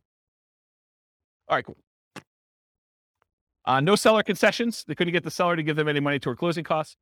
Interest rates, I already talked what those are. 6.75 for the 15% down, 6.625 for the 20, 6.5 for the 25% down, and the 15% has PMI. Doing 30-year loans, 360-month loan term. We assume $2,600 per month in rent, but rent increases at a rate of 3% per year. So rent is also keeping pace with inflation. It's not going up faster than inflation. It's not going up slower than inflation. So property price and rents are going up at the same rate.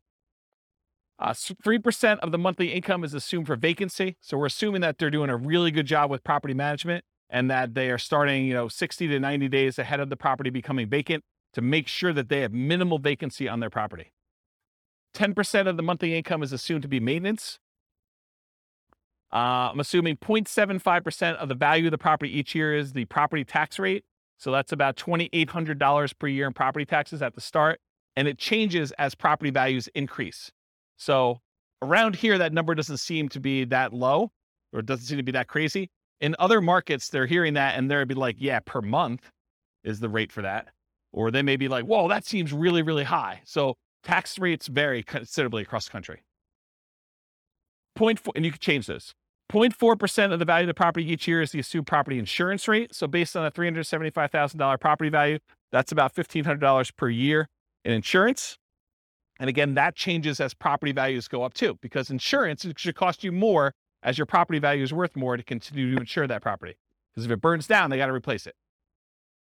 So this is a residential property, and 15% of the purchase price is considered the value of the land. We use that when we're calculating the depreciation benefit. Any questions on the property assumptions?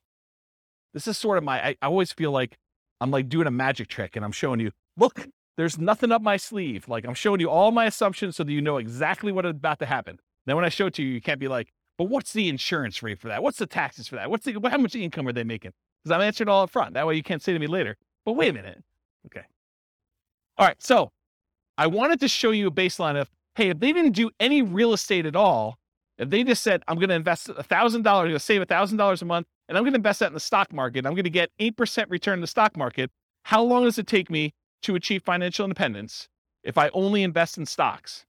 And for this one, it's primarily that 4% safe withdrawal rate times the amount that they have invested in stocks, right? Because that's where the majority of their money is coming from. So in that case, it takes them 482 months, about 40 years. Someone who's saving $1,000 a month, that doesn't seem like it's that wrong, right? I mean, it takes you 40 years to save up for retirement. You're going to be like 61 years old at that time, and you'll have enough to be able to replace your income using a safe withdrawal rate by investing in stocks. Doesn't seem unreasonable. So that's how long it takes. What if they just buy one owner-occupant property where they move in and they live there and they do the rest in stocks? Does that impact things? Turns out it does. They can actually retire, be financially independent at 396 months if they buy one owner-occupant property and invest in stocks otherwise. So considerably faster. About, what is that, 86 months? What is that? How many years is that? 7 years? Okay. Now at this point, we've kind of taken it back. They have not opted to buy the owner-occupant property anymore. They're only going to buy rentals. They're going to continue to live in a rental themselves, and they're going to buy up to 10 20% down payment rentals. If they buy 10 20% down rentals, they live in a property that they're not buying a property to live in. They're just staying in the property that they're renting in and continue to pay whatever rent increases there are. It takes them 370 months buying 20% down rental properties in order to achieve financial independence this way.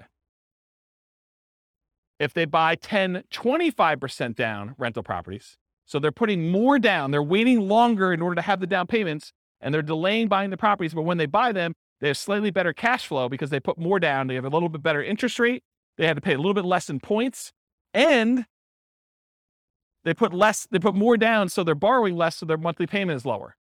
So they have the benefits of additional cash flow. That means that they can actually achieve financial independence in 346 months if they do it that way. Just something else to point out too. When you do the 20% down loan, and there's 2 points in order to get that loan, isn't that sort of like a 22% down loan? That's closer to that 25% down than you might have thought, right? Because it's not 20% down now, it's 20% plus 2 points. So it's really a 22% down loan in order to get that loan. Where the 25, you have no points. So it's really 22 compared to 25. So it's closer than you'd think. Right? You got a microphone? I guess it'd be on the amount that you're taking out the loan, 25% on purchase price, but That's right. It's a cost for one of them, and the other one you're actually getting even more benefit by putting more down. right. So it might be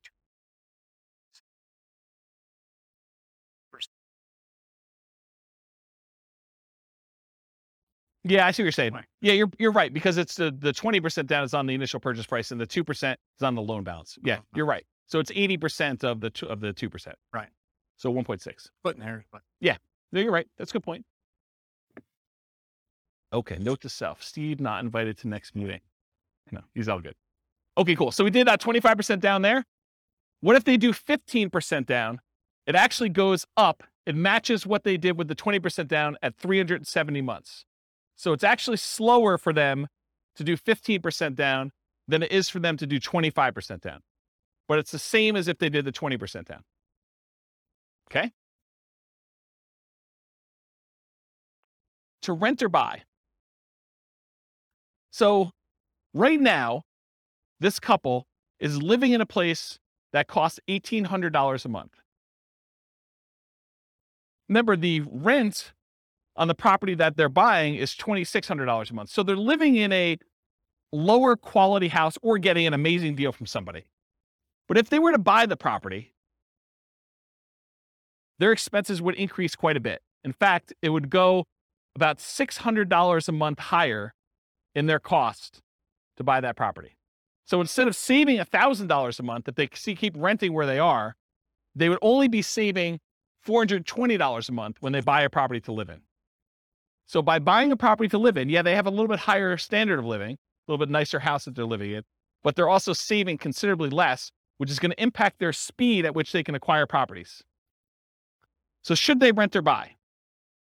Well, what if they owner occupy, buy one property to live in, then they start doing their 20% down payment rentals? Well, if they do that, it takes them 394 months to achieve financial independence.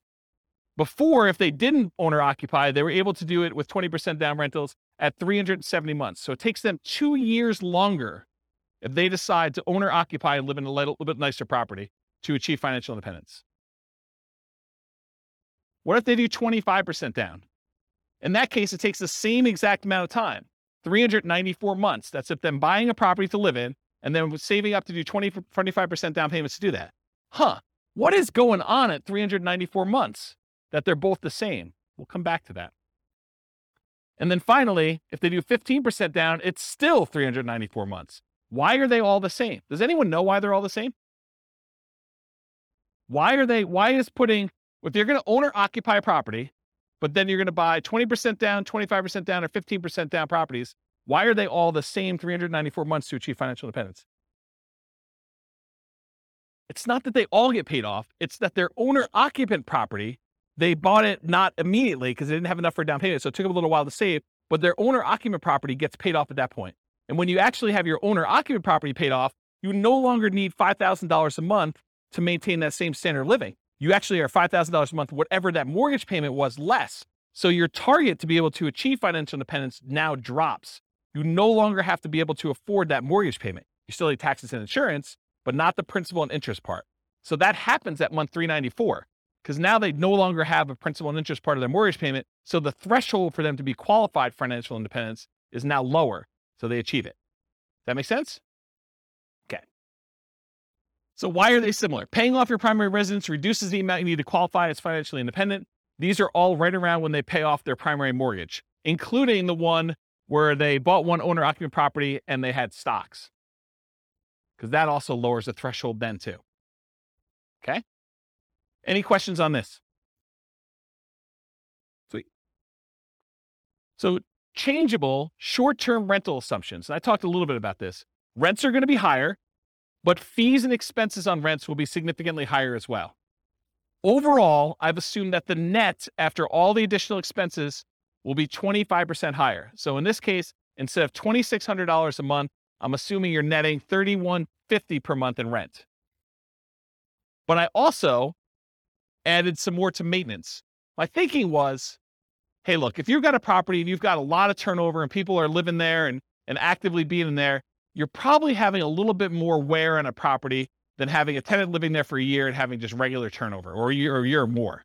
Okay. So I assume that maintenance went from 10%, which is $260 a month, because it's 10% of the $2,600, bless you, or 20% of the $3,150, which is $630 per month.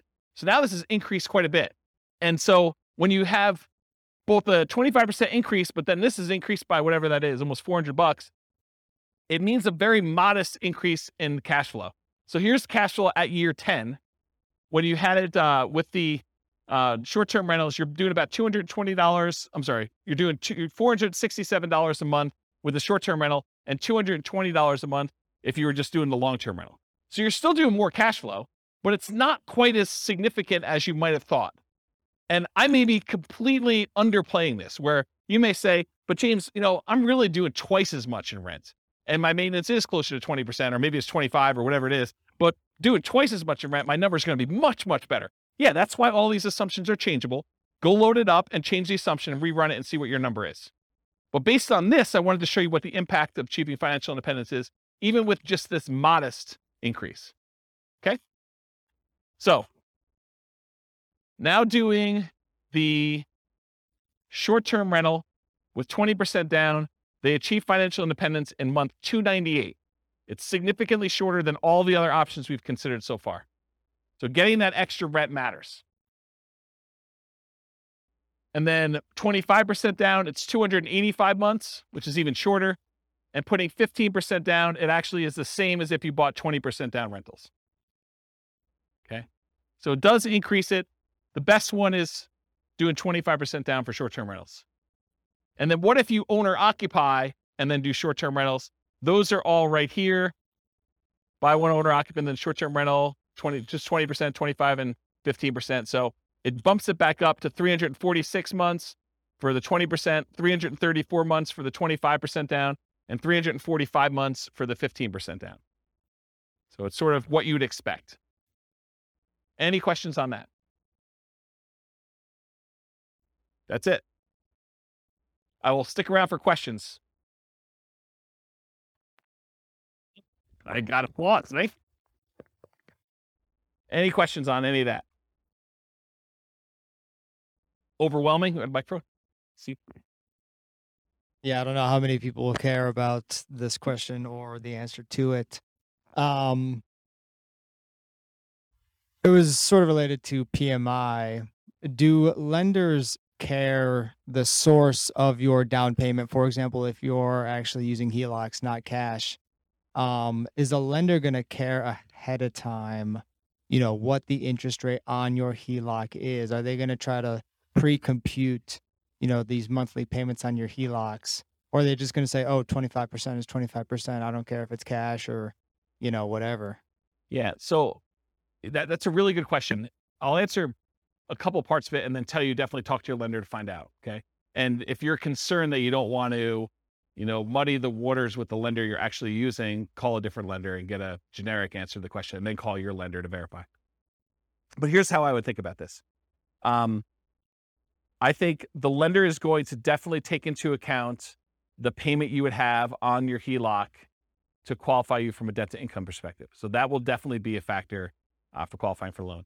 However, I don't think that they would have a problem with you using the HELOC as the source of your down payments to do that. But it's possible that these loan programs can change and that they might, raise an eye at it as things change. But my understanding is that you can use HELOCs for down payments, but they do take into account the payment you would have on your HELOC to qualify for your DTI calculation.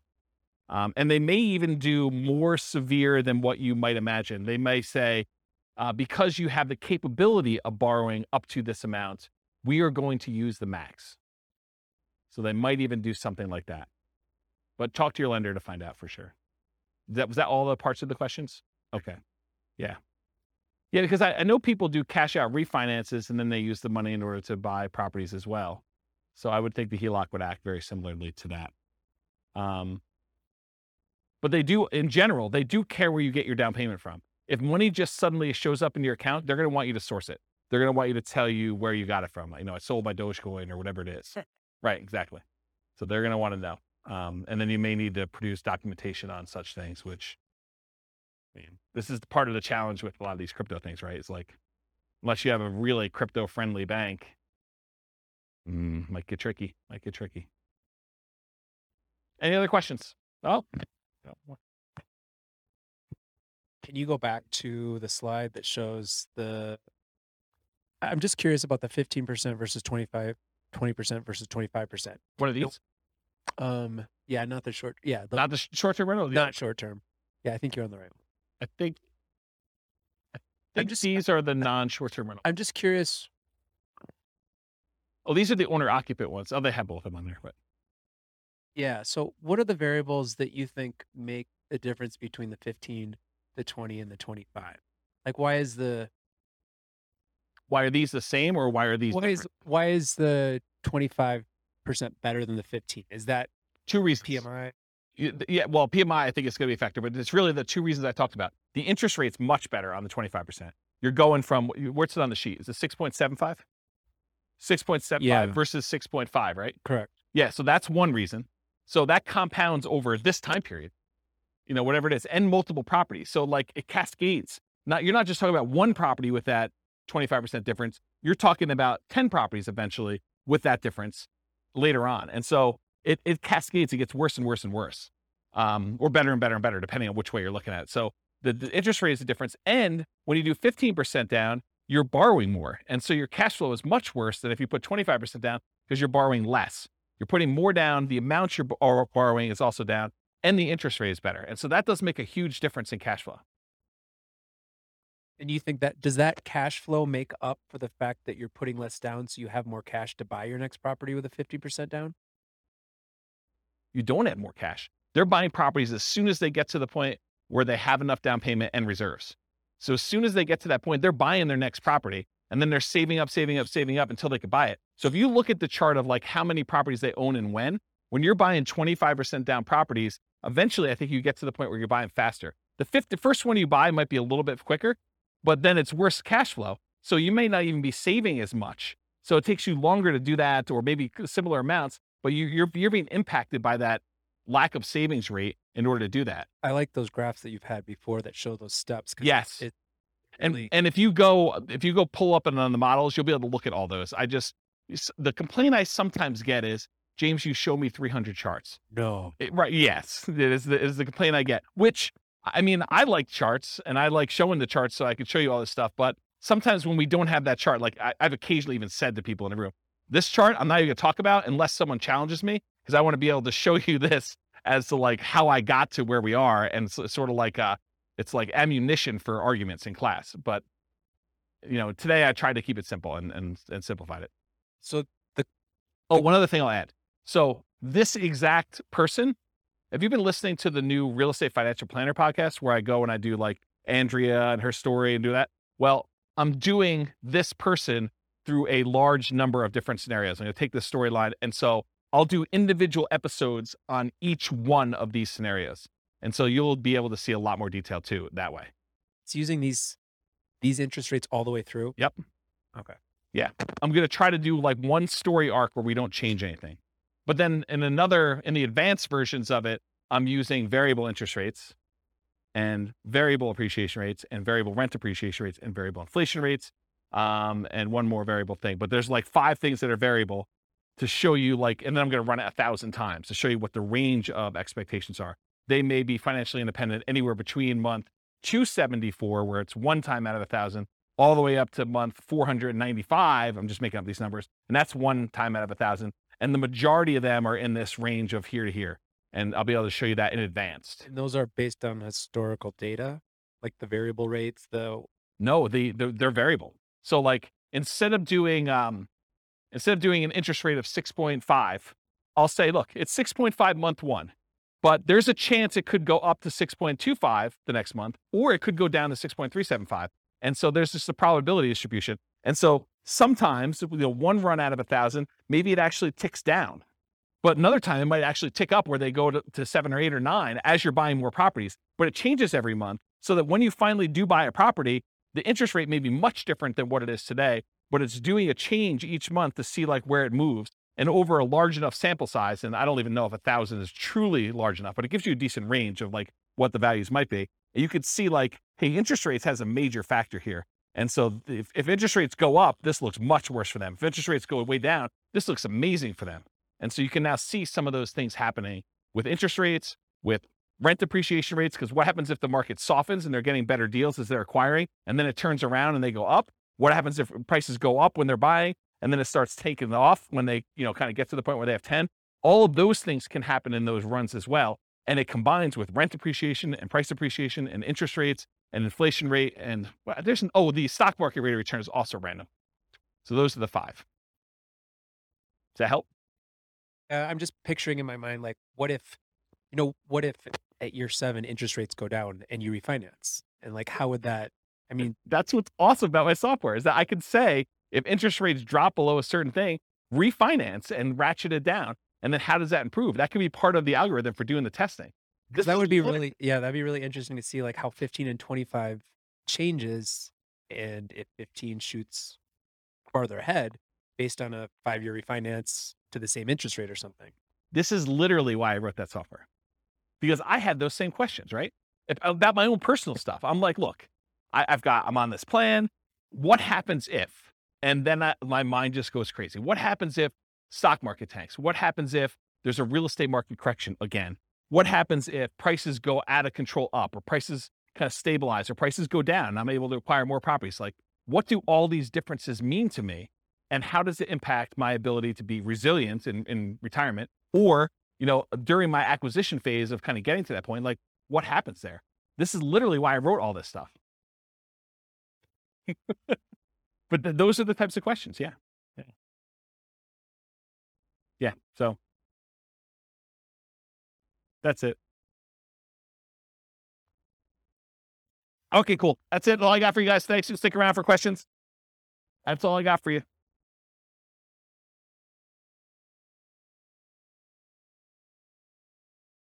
With home prices up, mortgage interest rates up, and rents up, but not quite enough to counteract the higher prices and interest rates. Cash flow on rental properties in Huntsville is harder than ever. Book a call with the Real Estate Financial Planner to apply our proprietary 88 strategies to improve cash flow on your rentals. See the show notes for a link to schedule your call and improve your cash flow today. If you're a real estate agent, lender, or professional in Huntsville that wants to help our real estate investor listeners, consider reaching out to learn about collaboration opportunities with this podcast. We'd love to add more value to our listeners by having you assist our investors buy, sell, and finance their real estate investments. See the show notes to schedule a call to discuss collaboration opportunities.